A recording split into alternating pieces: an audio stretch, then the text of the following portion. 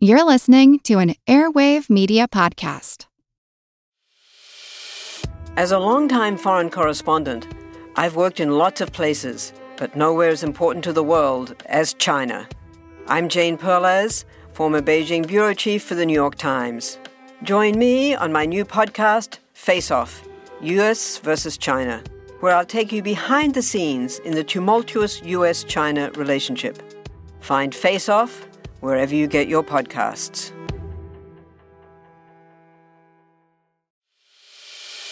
As a longtime foreign correspondent, I've worked in lots of places, but nowhere as important to the world as China. I'm Jane Perlez, former Beijing bureau chief for the New York Times. Join me on my new podcast, Face Off, US versus China, where I'll take you behind the scenes in the tumultuous US-China relationship. Find Face Off wherever you get your podcasts.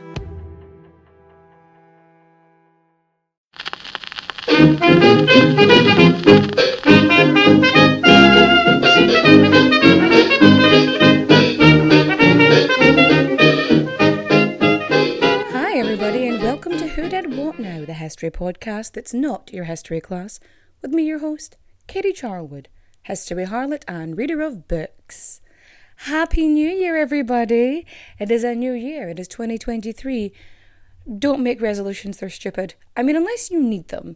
Like, some people, it works for. Me, it doesn't, because No, I've got ADHD. It just doesn't work for me. Because I don't need to feel like a failure, like, 2 months into the year. But I think of starting 2023 with the same energy. Like, the same energy that we want to continue. So I spent my New Year's with my friend Shauna in Galway, and we had a woman who definitely did not poison their husband's party and are very sad about it. We had gowns, crowns, cowboy boots, lingerie. It was a very interesting party. We looked amazing, by the way. Check out the TikTok. We looked fabulous. And it was a really good night. And yeah, it was like, spend time with friends, have a good time, look amazing. And that's what I would like to continue the year with. Yeah, everyone should own a crown. I don't care who you are, owning a crown is just fun. It's just a good time. And her greyhound Gozer is like the best dog in the world, and I will not hear any information to the contrary, thank you very much. No. He's a good boy, and he deserves all the treats and a new jumper because he's so cute and he deserves it. I've decided. But yeah, it was a really good, really fun time, really chill. We sang show tunes. It was a good time. And I think I want to bring that energy like into 2023. And something I did for myself actually is personal moment. So I am trying to be more respectful of my own feelings this year and to show myself respect and to not settle for any more bullshit, bollocks or tomfuckery. Like, no. Like, I am so sick of the bar being on the floor and men bringing a fucking shovel. Like, what? No, stop. And I just decided after, being left on red by someone when they were supposed to be organising when our next date would be. And being left on red for a day and a half, 2 days at a time before getting a response, I was like, you know what? No. I decided on New Year's Eve, after sending an objectively hilarious joke, which is, it's all fun and games until there's a giant penis in your bed. Because in Shauna's house, she had put this penis pillow in the bed. His name is Francois. I really want to make him a mustache because I think it would suit him. But he's like this big, soft, cuddly, like really cute penis. And I don't know if you've seen a penis, but they're not usually that adorable, but this one was. And so I sent a photo and I'm like, haha, and crickets, nothing. So I was like, you know what? Okay, well, this is enough. And so on New Year's Eve in the morning, I was like, no, I'm just gonna block them because I'm not gonna sit here and wait and have my New Year's Eve ruined because I'm waiting for them to message me back. when I can just have a good time with my friend and not sit there looking and waiting for messages. Like, I'm done. Like, I would much rather be single and alone than be in any kind of relationship, whether it's casual or very romantic or whatever, with someone who is not actively interested in me. Like, especially when it's like new and you're in the beginning, like, they should be excited. Like, if you're not excited to see someone and talk to someone in the beginning, you should not be involved with them in any way. That's a red flag. That's no. But I know what you're thinking. You're thinking, quit your jibber jabber. In fact you, I will. But first, we've got to get our source on. Our sources are Cleopatra, Beyond the Myth by Michel Chavot. Cleopatra, Last Queen of Egypt by Joyce Tildesley. Cleopatra, The Life and Death of a Pharaoh by Edith Flammarion. Cleopatra by Jack Lindsay. Cleopatra, A Study in Politics and Propaganda by Hans Volkmann. The Reign of Cleopatra by Stanley M. Burstein. Cleopatra and Anthony, Power, Love and Politics in the Ancient World by Diana Preston. Cleopatra and Egypt by Sally Ann Ashton. And of course we have our old favourites, History.com and Biography.com. Are you sitting comfortably? Good. Then let's begin. So before we even get into the story of Cleopatra, there is so much going on. Like, what I always found really fascinating about her is the fact that she has been misconstrued and misrepresented, like, throughout history. Like, she was slandered in life, and then that misinformation spread into death, which, you know, how much did men in power dislike this woman that they felt the need to destroy her reputation in life and death?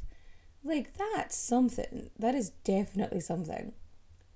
And for so long, we were told of Cleopatra's, like, beauty and wiles and all that stuff.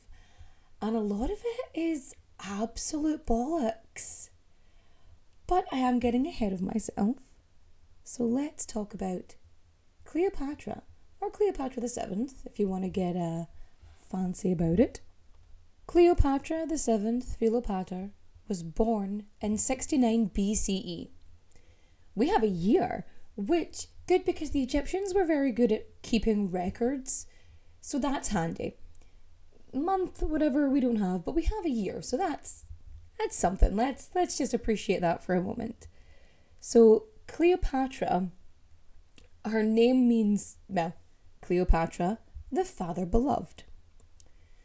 So when she was born, I mean, the fact that she had functioning lungs is a fucking miracle, because her family tree was more like a wreath. You see, even though, like, in general, sort of Greek society and Roman society really looked down on this practice, the Ptolemies, they would often marry, like, brother and sister, cousins and whatnot, the original Lannisters, if you will.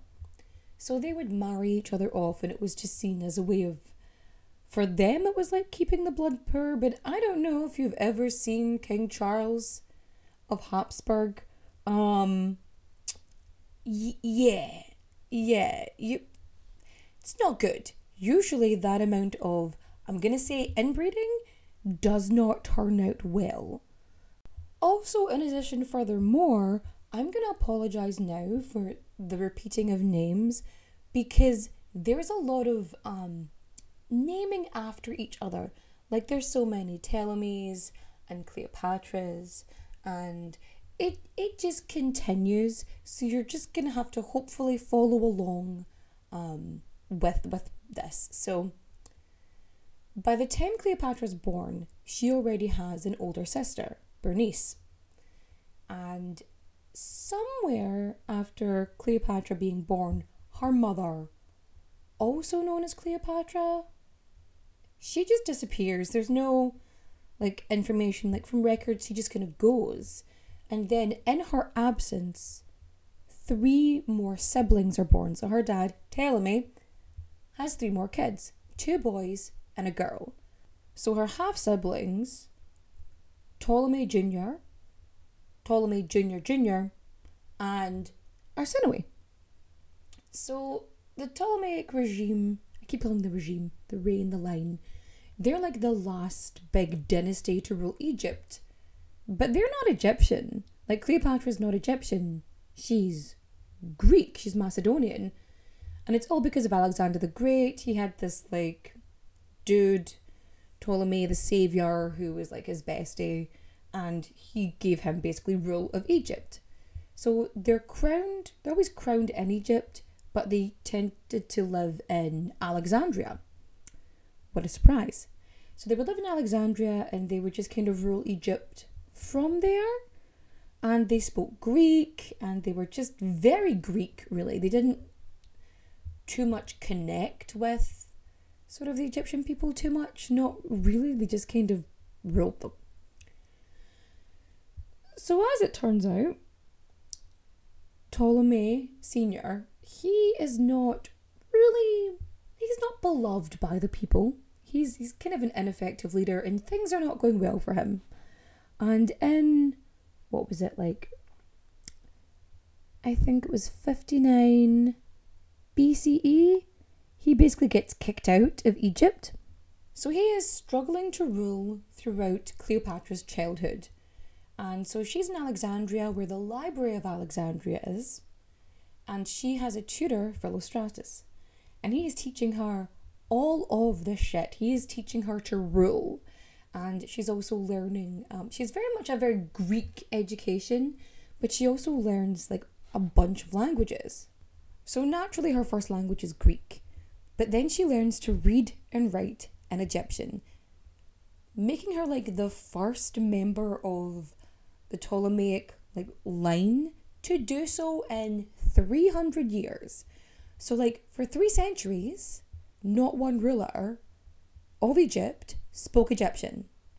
So she becomes fluent in Egyptian, Greek, Arabic, Ethiopian, Troglodyte, Hebrew, Syrian, Median, Latin, and Parthian. Like, she learns a fuck ton of language. She is a polyglot. So she learns all this stuff. Because she is a smart cookie. She watches everything and she learns.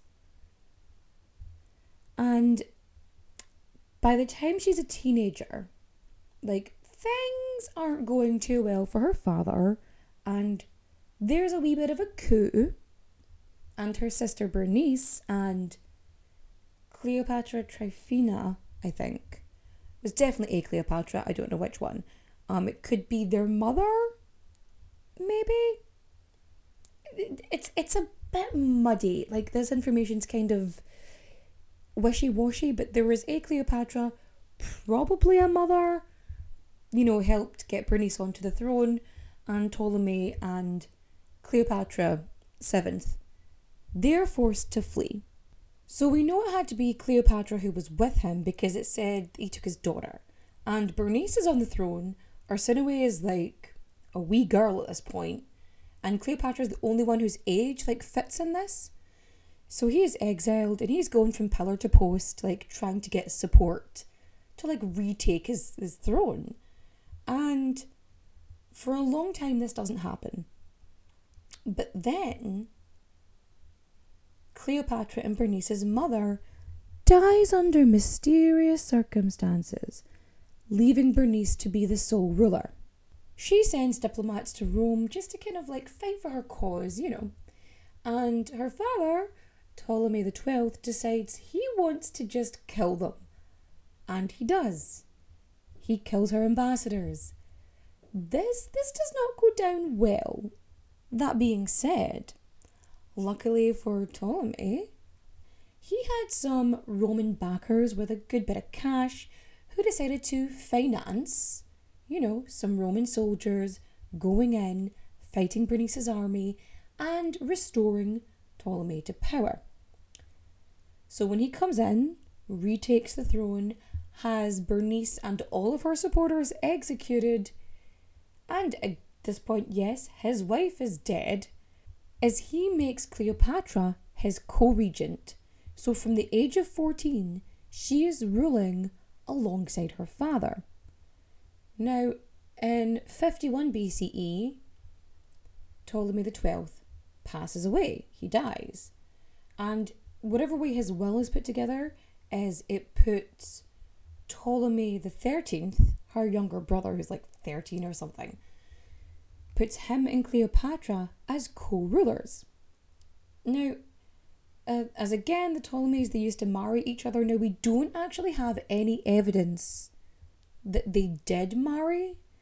I mean, it would have been strange for them not to. So, if it didn't happen, then, yeah. That would have been a very clear sign from Cleopatra herself. But they're ruling together, and within a couple months of them ruling together, his name starts getting dropped from like official documents, making it very, very clear that Cleopatra was not intent on sharing power with her teenage brother. I mean, she's already been ruling for 4 years, and then this teenage boy, she's told is her, not only her equal, but she's actually supposed to be subordinate. Like, he's supposed to be the big I am, and she's supposed to follow his lead, when he is a child who has not been like involved in any of this, whereas she has actually been ruling for so long. And like, yeah, within a couple months she just starts removing his shit. Wait, no, he's not 13 yet, he's 10. He's 10. She has to rule alongside her 10-year-old brother, so literal child, actual child, and what the actual fuck nonsense is this bullshit? Like, no. So, Cleopatra, she really leans into the Egyptian sides of things. So when it comes to being crowned, like, she does everything in a very Egyptian way. She brings the bull's head up to the hill. She does everything in a very traditionally Egyptian way, which the Greeks were not too happy about. They thought it was kind of weird. But, you know, she knew she was ruling a certain people, and she wanted to represent them properly, and she wanted their support. Like, another thing she did is she leaned into the religion and mythology of Egypt, where she, like, pharaohs were meant to be like, you know, the divine right of kings and the representation of gods in the earth, like a living god, really. And so she positioned herself as the reincarnation of the goddess Isis, which is really fucking smart. Like, she is leaning into all the ways in which she, you know, is as a leader, you know, why she should be followed and respected. And it's so clever. But unfortunately for Cleopatra, in this first year that she's ruling, is there are famines and floods, like the weather's not good, the crops aren't doing well, so things are looking bad for her. And then, you know, the Syrians and the Romans are having like a tiffle, and she sides with the Syrians, so the Romans are just pissed at her already. And this leads to them taking Ptolemy's side with his supporters and Arsinoe, and they get Cleopatra just ousted. She gets exiled from Egypt. Now, Cleopatra is not a fool. But of course, Cleopatra is not going to take this lying down. So she, you know, goes around, she drums up mercenaries, she gets an army, and she goes to battle with her brother's armies. So there's effectively a civil war happening in Egypt. And this first battle, she loses. And, you know, I mean, it's a good fight, but ultimately, she's lost. And this has taken her like a good year or two to like amass these forces. So now she's back to the drawing board. She needs to gain support again because she's not going to give up. So by the time Ptolemy is 13, He's happy as Larry sitting on the throne of Egypt. Unfortunately for him is that she isn't stopping. So she's got more of an army, there's sort of infighting going on, and meanwhile, Julius Caesar and Pompey are having this conflict, and it leads them into Egypt. And while they're in Egypt, and remember Ptolemy? Yeah, he's atop the throne in Egypt, a 13-year-old ruling a country. And he rules it with the same maturity and level-headedness that one would expect a hormonal teenager to do. He gets a bit sneaky and has Pompey executed. And then, to prove to Julius Caesar that Egypt was not protecting him, he delivers Pompey's head. Now, to Julius Caesar, this is a massive affront to Rome. This is a Roman citizen and you fucking beheaded him? What the actual fuck? Also, meanwhile this is happening, Cleopatra learned that Julius Caesar, it was a known secret, right? That he had a thing for royal women. And this is where the carpet myth comes from.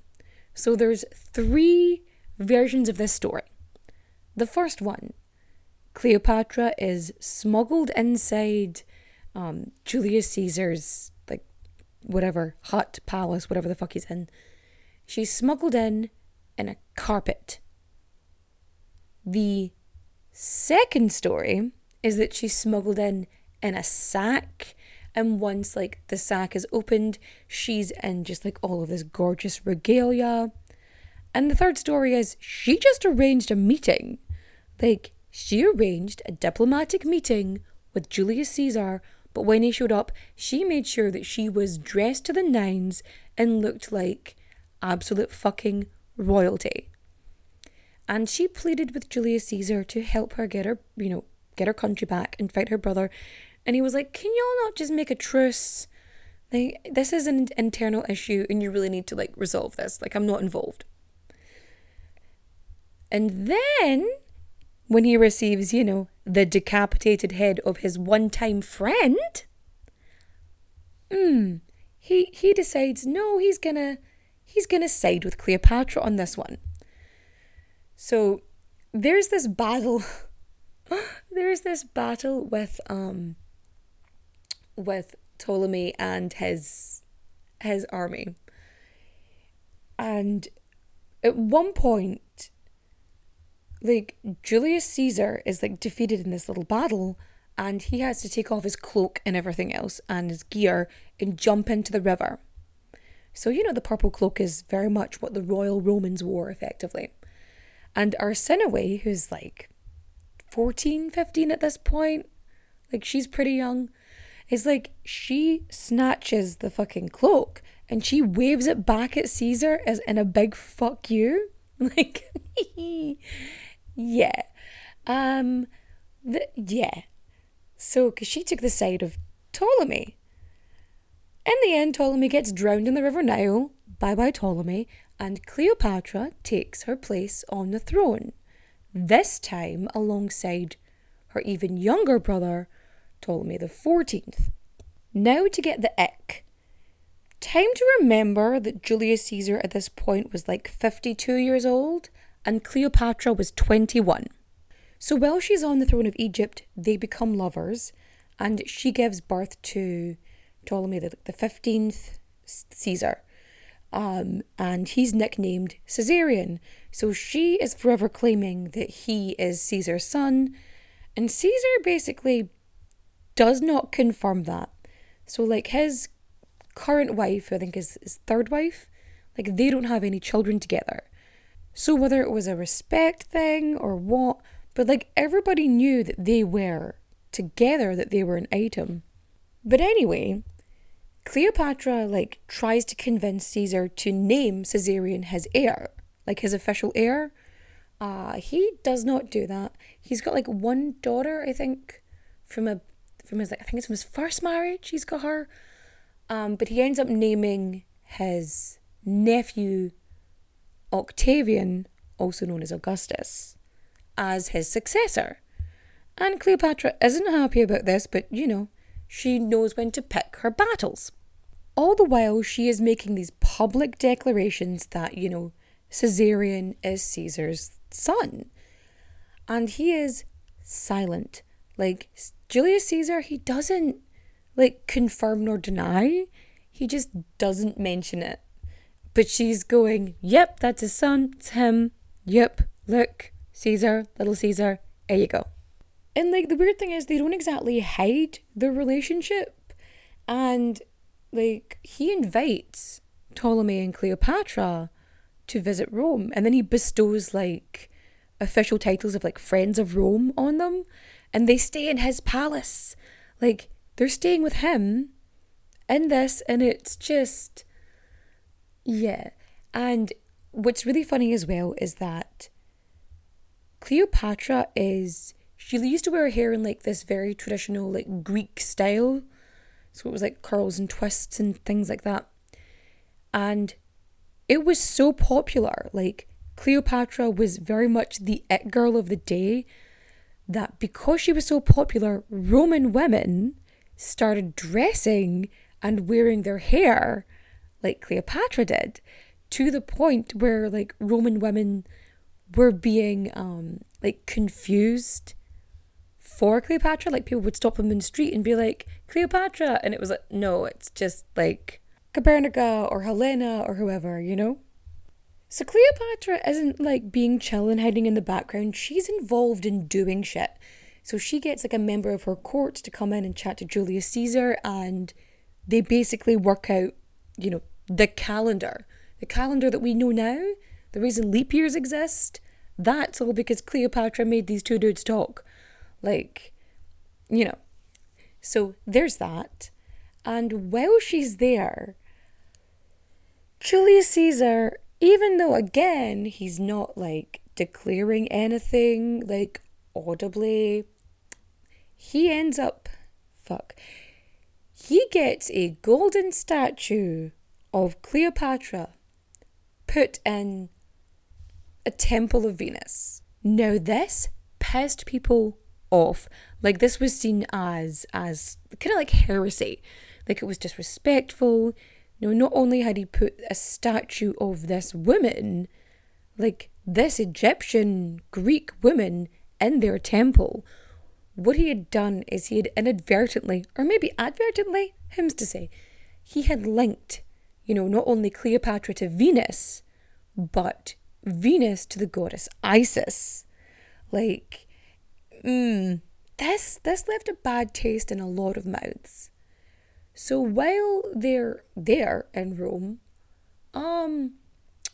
well, as you know, things didn't go too well for Julius Caesar round about the Ides of March.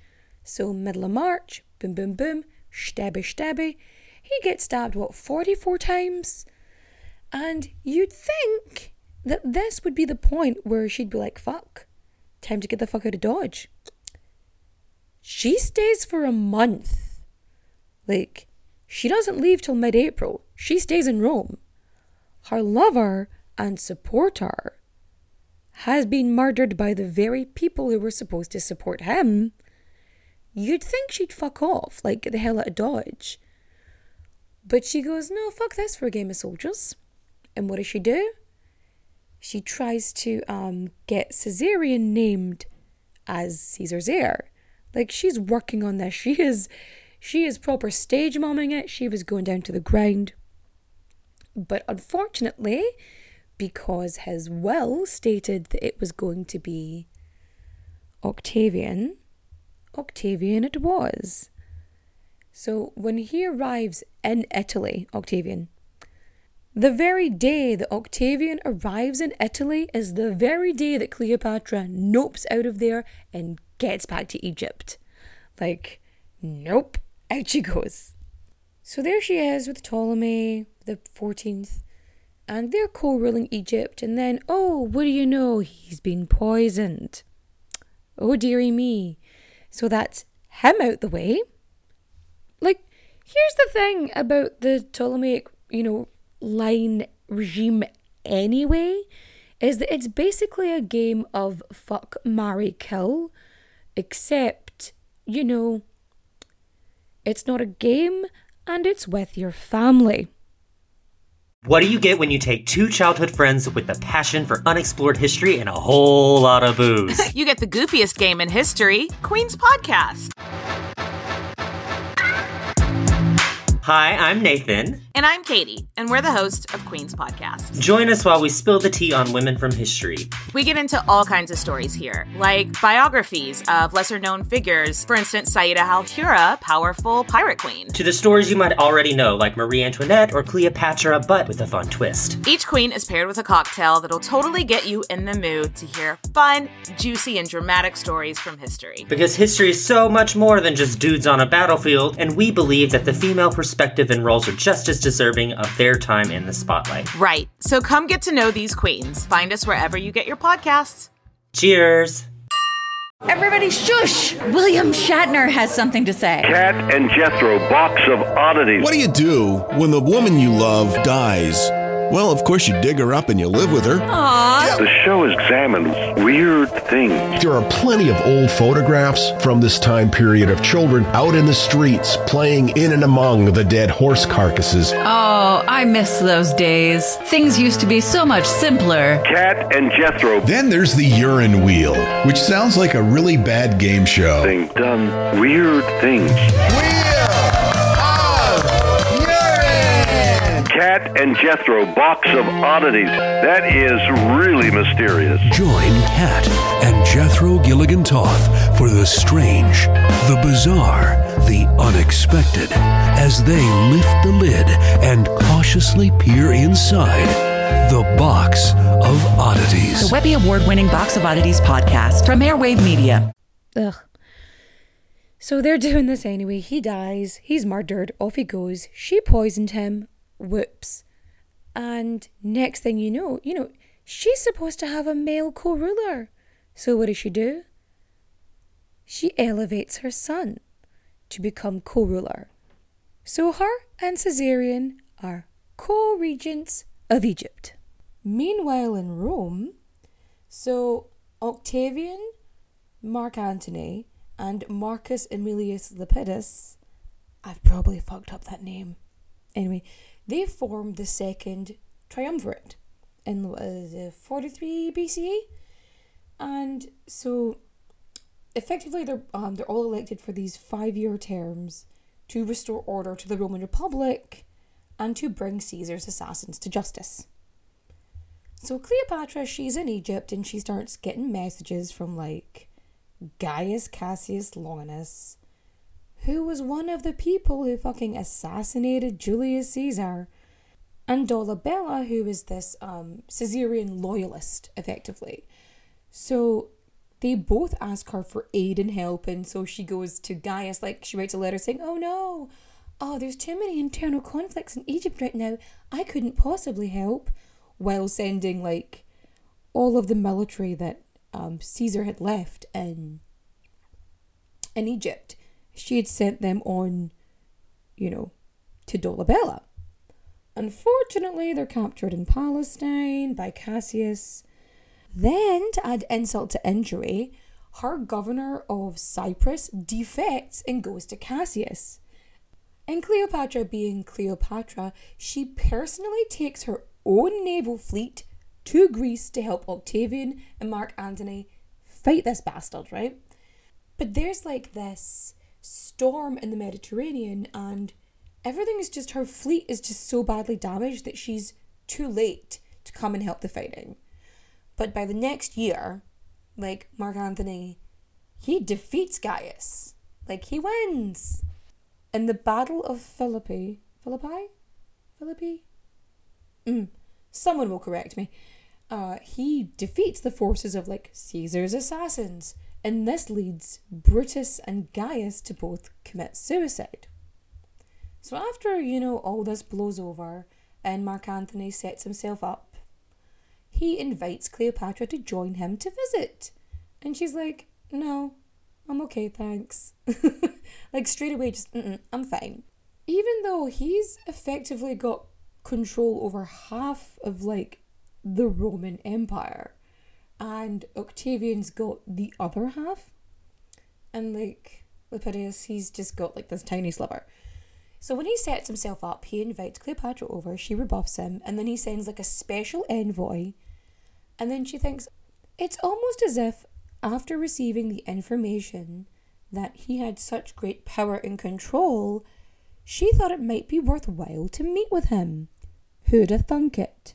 It's almost as if aligning herself with people in power was something that she knew to do. So Mark Antony wanted her to meet him at Tarsus so that she could officially clear her name. So she was invited by the triumvirate to basically go and plead her case, because there was this whole misconception that she had supported Cassius.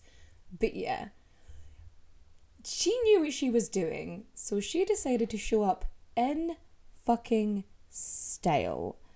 I mean, I love a bit of extra. I can't deny it.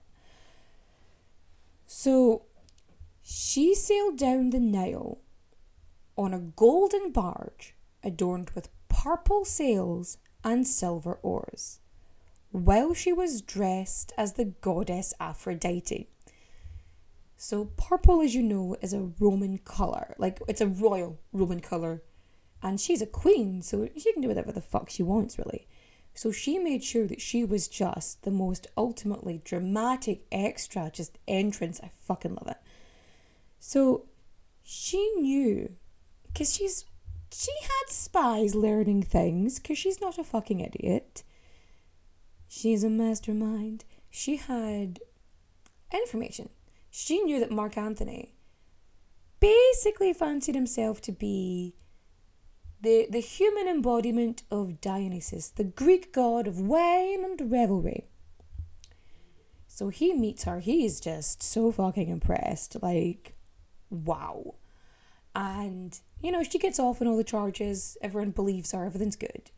And she ends up inviting Mark Antony to Egypt, to Alexandria, really.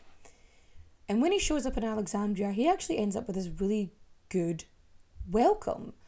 So he doesn't have an occupying force, which is tip-top, but he was also, like, when he was really young, he was part of, like, the campaign to get her father back on the throne, so that was welcomed. And also, like, he had, you know, brought Cleopatra in. Like, it was a whole thing. So, yes. She also, somewhere in here, convinces them that her sister Arsinoe needs to be sent to, like, a temple to be banished, right? So she gets banished and sent to a temple, which is its own thing. It meant that she was out the way, but it also meant that she was protected. Like, being in the temple was also kind of like sanctuary. Like, if you were a member of the temple, like, you were safe. So when she gets murdered on the steps of the temple, it does not look good for Antony and Cleopatra. Like, that's a big no-no. Like, that's not good. So the two of them together, they start this drinking club, right? And they have this mad parties, and they're hunting together and playing dice and partying. And she's watching him do military exercises.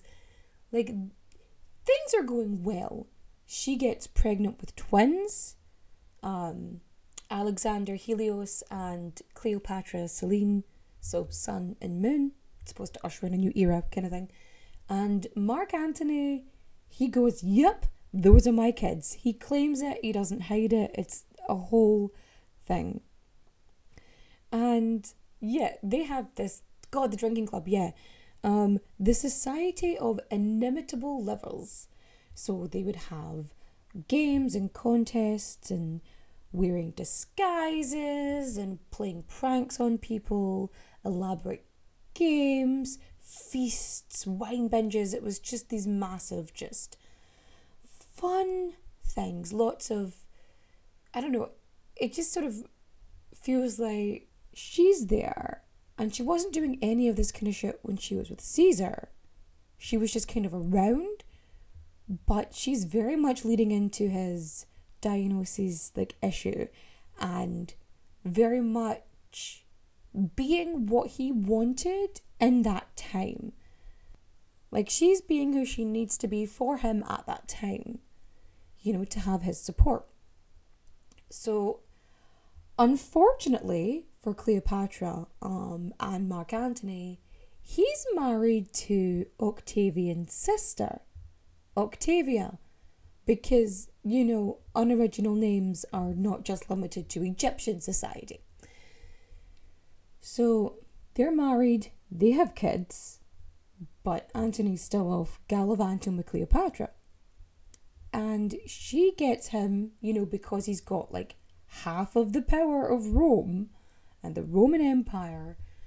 She gets him to give what was previously Egyptian lands back to her. And they end up having another kid as well.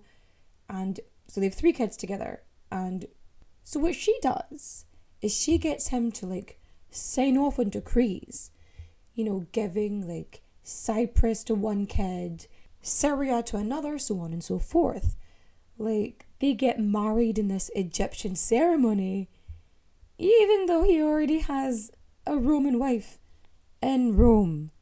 It's one of those things where it's legitimate in one way and illegitimate in another. But yeah, so there's this going on. Meanwhile, Octavian, he's trying to gain power himself. He's really unhappy with Mark Antony, and he starts this propaganda campaign against Cleopatra. So he continuously promotes this is a foreign queen, and she's been given rule, she's been given power, she is tainting the men of Rome. It's she destroyed Julius Caesar, she's luring Mark Antony and bewitching him with her wiles and witchcraft. Ooh, spooky, spooky, spooky. Because she's the big whore with magic vagina or something. Because of course, she cannot be an intelligent, witty, erudite, just smart fucking woman who knows how to, I don't know, maybe she was really good at manipulation. That doesn't mean she was a slut. It's just continuous. She went to countries without an interpreter because she spoke all their fucking languages. And so she'd always have the upper hand. She always aligned herself with the more powerful men who were ruling. So basically shit goes bad for Mark Antony, and he has to, how do I put this? He needs troops. So Octavian sends his sister, Mark Antony's wife, Octavia, with 2,000 troops to show up to give to Mark Antony so that he can, do what he needs to do. But it was meant to be a really embarrassing thing, look how he has treated his poor wife back home. But what's funny about this is that Octavia never leaves Mark Antony's household. She's within her rights, because the way that Octavian had promoted this, the way that he had put it out there, she was a woman who life has been destroyed by this foreign whore, effectively. And, Rome would have been on her side. But she didn't leave the household. She didn't want to leave the household. I don't know why. But, it seems like she was pretty okay with him not being around. Maybe let's face it, he does seem like a pretty immature guy, pretty dramatic. And she seems to be okay with him not being, in the vicinity. Maybe she's yeah, okay, Cleopatra, you have him, it's fine, yay. Plus, her brother is, another part of the triumvirate. So, it's fine. It's not as if she doesn't have power or access to it. And, the only reason that Mark Antony and Octavia got married, it was supposed to be this sort of agreement to help settle the rule of Rome. So, maybe she wasn't even into the marriage. She was fine, I guess. Because they got married after the twins were born. So, maybe she just wasn't into it. Maybe she just wasn't that into him, which would be really funny. So yes, Octavian is pissed because, you know, not only have you got the fact that his sister's husband is, you know, spending time with a foreign queen, but they also did this, big celebration called the Donations of Alexandria, and they signed this thing, and it's the intention to rule the civilized world.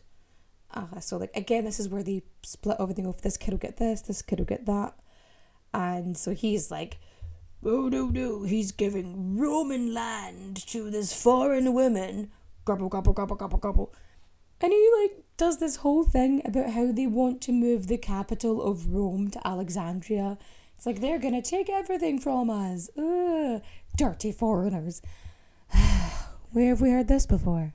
But Egypt, at this point, is like flourishing under Cleopatra's rule. So like, when Mark Antony, when he wanted to like go to war and shit, he would come back to her for money. And she's like, yeah, okay, but give me shit first. So she would get him to sign legal things, and she would finance stuff. And, you know, she was kind of like a sugar mummy, I think, to Mark Antony for a bit. She partied with him. She paid for him to go and fight the Parthians and stuff. You know, sugar mummy stuff. Oh, that's right. Mark Antony is a dramatic little bitch and a sugar baby. That's right. You heard it here first, lads. Anywho, in order to like convince, you know, Rome that Cleopatra was the fucking enemy, he gets the copy of Mark Antony's will. Because he's gone back and he's, you know, he wants to get divorced from Octavia. It's been a whole thing. And this is just the spark, which is perfect for Octavian. So he goes into the Temple of Vestal Virgins and takes the will, which is, again, not a thing you're supposed to do. It's meant to be like a big no-no. And so he gets that and he reads the will, and it basically says that Caesarion is Caesar's heir, not Octavian, and that the Donations of Alexandria were like all above board, and that Mark Antony wanted to be buried in Egypt next to Cleopatra instead of Rome. So all of this together basically just fueled the propaganda machine, and it fucking worked. And Rome, the Roman Senate, declares war on Cleopatra. So 31 BCE, the Battle of Actium. It's this naval battle. It's off the west coast of Greece, really. And Cleopatra and Mark Antony are both there. Like, a bunch of Roman generals, they were like, listen, you know, a lot of Rome feel like you're defecting, so probably best not to have Cleopatra there. Plus, she could easily better defend Egypt from fucking Egypt. And Cleopatra demands to be there. She demands to be seen. She's not going to be put on the sidelines. And Mark Antony obviously isn't going to go against her because she's the one who brought like several hundred fucking ships to the fleet. He's not fucking with that. So upon seeing her there, a bunch of Romans just, they fucking leave. They're defect to the other side. They're gone. And Cleopatra and Antony have like a bigger fleet, but like not everyone is as well trained as like the Romans, because they had like merchant vessels and all this shit. Like, because Cleopatra is a very good orator. She was very good at convincing people to do things. So, you know, even though there's more of them, when you're against somebody who's like incredibly better trained than you, surprisingly enough, things do not go well.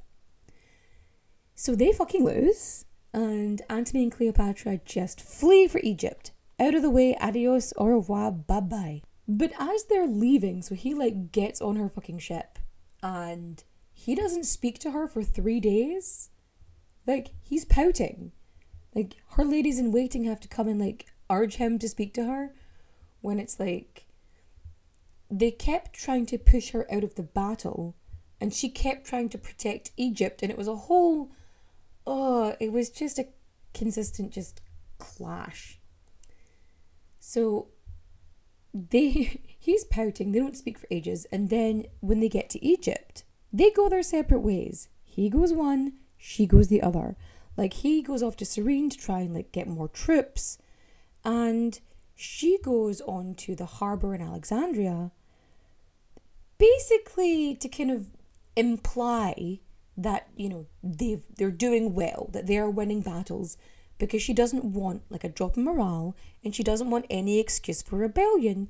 Because remember, she already saw her, like, father be exiled, and her sister get overthrown, and, you know, several family members get murdered, so she knows to be careful. So Mark Antony, he's headed to Cyrene. Turns out the dude he left in charge ends up defecting to Octavian's side. And so Mark Antony, on hearing this, almost commits suicide, but doesn't, like, almost. Well, people are trying to convince him to, like, you know, just betray Cleopatra and go back to Octavian.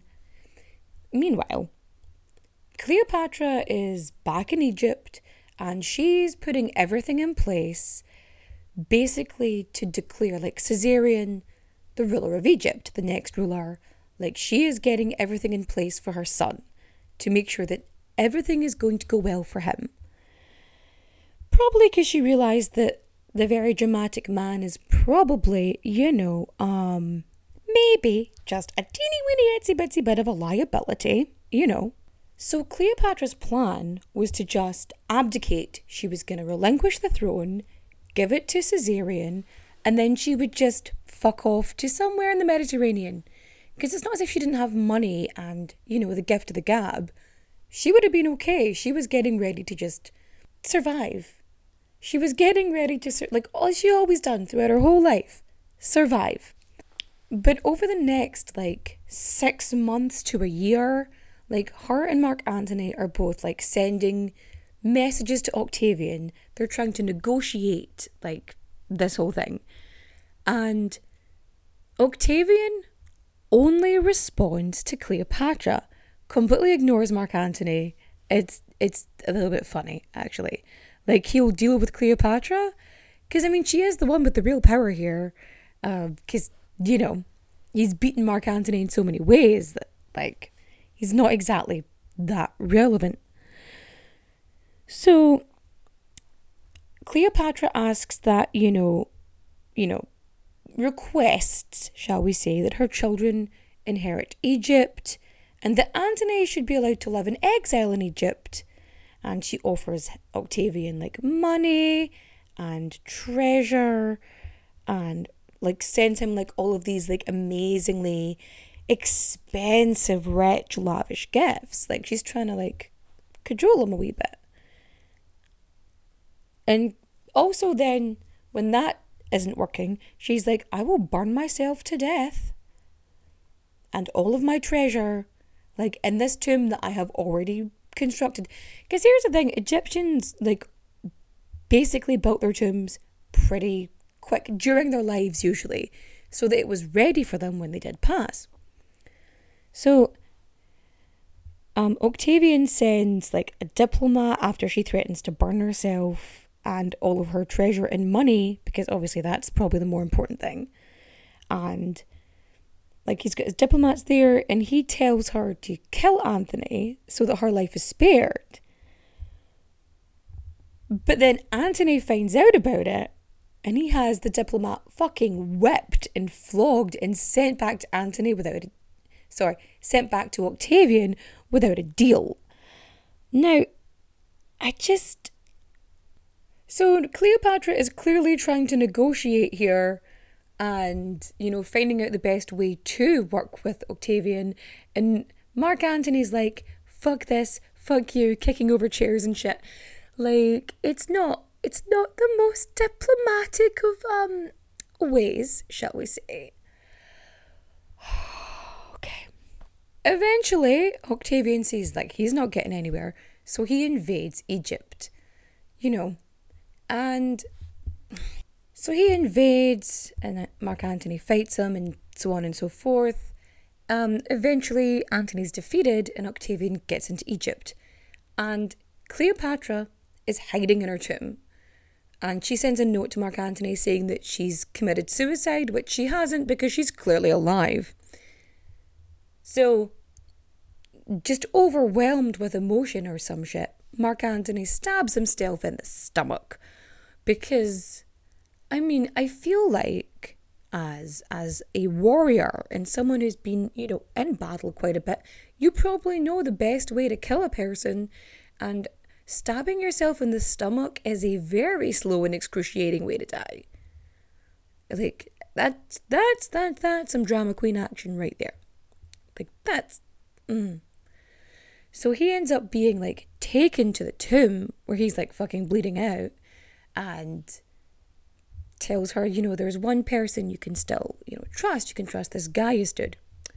Unfortunately, no, you fucking can't. Because what happens is, Gaius comes in, grabs her by the hair, and drags her out of the tomb to Octavian.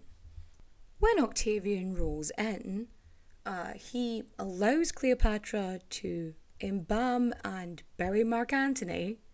Like, why? Why would he give her permission to do things? And then she's kicking about in her tomb. I don't know if you've been in a tomb, but Egyptian tombs, and they're built with pressure. So they're effectively airtight. It's a very complicated scenario. They're very much airtight. You can't light a fire in them. There's no light coming in. Because if you light a fire, the place is full of smoke. And she's going back and forth with Octavian. He says he's going to seize her children. Well, he takes her kids. He's seized her children. Caesarion, she's managed to send away. And he's fled. But her 3 children with Mark Antony, they're still there. And he says he's planning to bring them back to Rome. Here's the thing. If he did bring them back to Rome, like, it wouldn't have been hard to, promote himself as a great leader who protected the children of Mark Antony, like, it wouldn't be a big deal. But, there's this whole thing about how he doesn't kill her, but then doesn't tell her what he's going to do with her. And then apparently, I distrust apparently, but apparently, some spy lets her know that he's planning to parade her in Rome, which... honestly, I don't think would have been an incredibly clever thing to do. Like, Anyway, so Cleopatra is in this tomb, or she's in her palace. Now, here's the thing. It's always assumed she's in the tomb because she'd hidden in the tomb earlier. But there's no real proof as to whether she was in her tomb or in her palace when she died. Because if she's in her tomb, okay, the story is she's in the tomb, a basket of figs is brought into her, and in it is an asp. She puts the asp against her breast, it kills her, and then her maids take it and they kill them. A note has been sent to Octavian. By the time he gets there, the last maid is dying. Couple of fucking problems with this is I am someone who is obsessed with poison and venom, okay? Listen, we all have our hobbies, okay? So Cleopatra is one way or another really close to Octavian. They're either in the same building or they're in adjacent buildings. So you're talking somewhere between 3 and 8 minutes probably to get from one to the other. Like, logically thinking about the size of buildings and, the fact that he would have fucking rushed if she was to be a prize and she's killed herself, right? Because she kept threatening to burn herself. Like, if her body is burned, how could anyone prove that it was her body that, to be paraded? So let's talk about the asp. When people think of an asp, it's generally portrayed as like this skinny little, wibbly wobbly snake. An Egyptian asp, well, it's a fucking cobra. It is a cobra. Can you imagine trying to smuggle in a cobra? Fuck off. Not only that, when they come in, where's the fucking cobra? There is no explanation, Nobody sees a cobra. Nobody sees any kind of snake. They just see marks on her body, right? Also, if you were bitten by a cobra, it's going to take you like 6 hours to die. Now, it's going to be a slow death where your muscles will like atrophy and then you will suffocate, So those maids watched this happen and then went, yup. So they would have also, you think that snake is going to patiently just bite all 3 of you one at a time? And you're telling me neither of these maidens were scared after, of getting fucking bitten? And again, how could the last one just die when Octavian objectively has to be very close to them? Because he's not going to leave, because he's not going to lose this. Octavian was negotiating with her for a fucking year before Mark Antony killed himself. And now he's killed himself. So, she is probably a smarter person to work with than anybody else. Could she have poisoned herself? Perhaps. She knew about poisons. She was very smart about poisons. Could have poisoned herself and her maids. But she probably would have poisoned the maids first. Logically. But also, all the information we have about Cleopatra's death come from copies of Octavian's writing. It's all from them. So, why do we assume that this woman, who has always and continuously showed herself to be a survivor, would suddenly give up? She'd already sent this fake suicide note to Mark Antony. And why would she send a suicide note to Octavian, knowing that, if it is the snake, that he was going to be there? He could have stopped her, because they would have had to send the note and then had the cobra do its bitey, venom thing, and you have to ensure that the snake has enough venom to go around 3 fully grown women. So it all just seems a little fucking sus. And we don't have her body yet. If these guys do find her tomb, then we might have some actual fucking answers. They can scan it and see if there was any mortal wounds on her body. Because it very much seems just so out of character for her to just end her own life. Especially knowing that she couldn't protect her children when she had done so much. She'd put so much in place to ensure that they would be protected. They would have separate rules. They would have separate countries. Everything was done to ensure they were protected and supported and safe. She had made sure to send Caesarion away so that he would be protected. She was planning to give up her rule because she knew, what the public opinion of her was from Rome. And she had to protect Egypt and she had to protect her children. But by killing herself, she puts all of them in danger. It just doesn't fucking add up. And it just doesn't add up. And in 30 BCE, in August, Cleopatra, the last great ruler of Egypt, dies.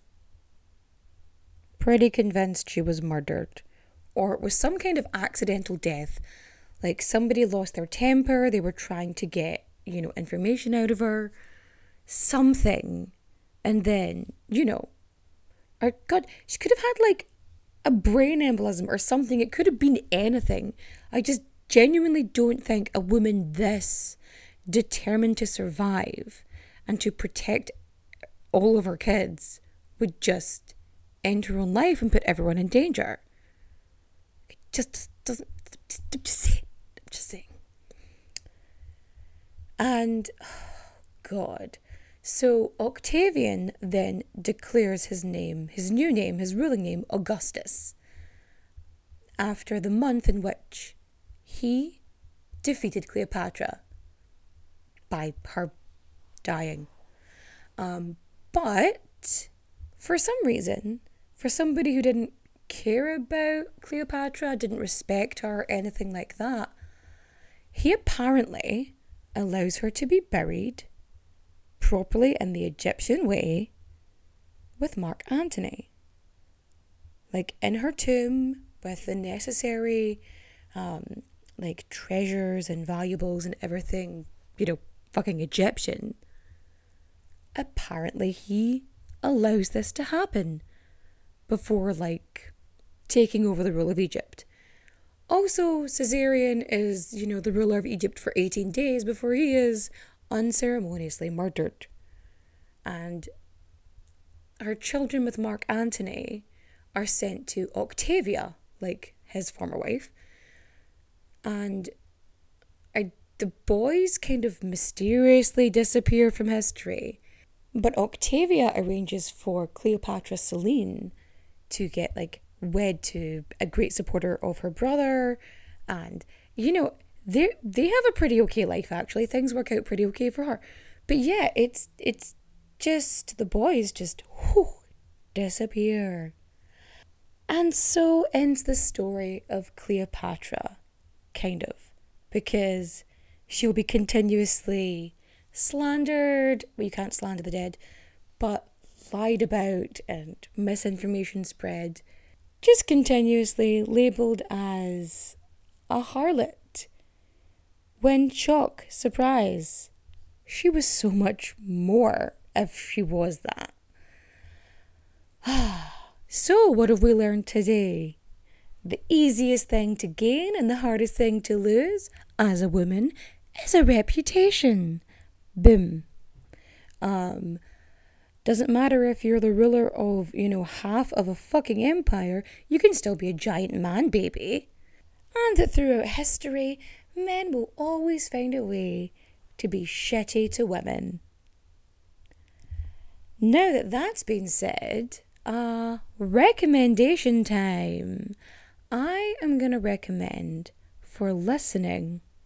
If you don't already listen to Murder Most Irish, you should be listening to Murder Most Irish. They're fucking fantastic. Go listen to them now. For watching, I'm going to recommend White Lotus. I'm kind of feeling it.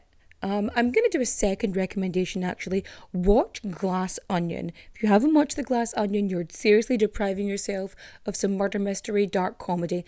Love it. Fantastic. Brilliant. And for reading, I'm going to recommend Richard Osman's The Thursday Murder Club. So, I haven't read the other two yet, but I've read that one and it's very good. Go read it. It's fun. It's sleuthy. It's good. You're going to love it. So, that being said, if you want to, it's the new year. You know, we're moving on into whatever energy we want to put out there. So if you are an artist who wants to do some kind of image portrait thing, I've had a few people message me about it, so I'll put it out here too. If you want to have a chat, if there's anything you want me to look into or any topic you want to recommend, you can email me. All the stuff's on my website. You can always DM me on Instagram is the easiest way to get a hold of me. Yeah, just message me if you want. If you want to say something, you can always just give me a wee message. If you want to support the podcasts, one podcast, then you can just follow me on socials and share stuff there. Share this episode with your friends. rate and review 5 stars and say nice things about me. You can say what you want. It doesn't really matter. I mean, do I like it when I get compliments? Abso-fucking-lutely. Of course. Actually, sidebar before I leave.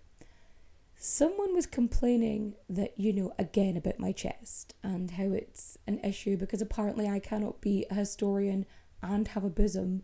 Like, sorry for having great facts and even greater tits. Whoops-a-daisy. But, like, they're just there sometimes. Like, I posted videos that I had recorded during a heat wave, but I hadn't posted because another historian friend of mine had posted something similar. And, overlap is fine, but sometimes when stuff's too close together, it feels like copying, and I don't want people to tag me saying they copied me or vice versa, and it's, it's fine.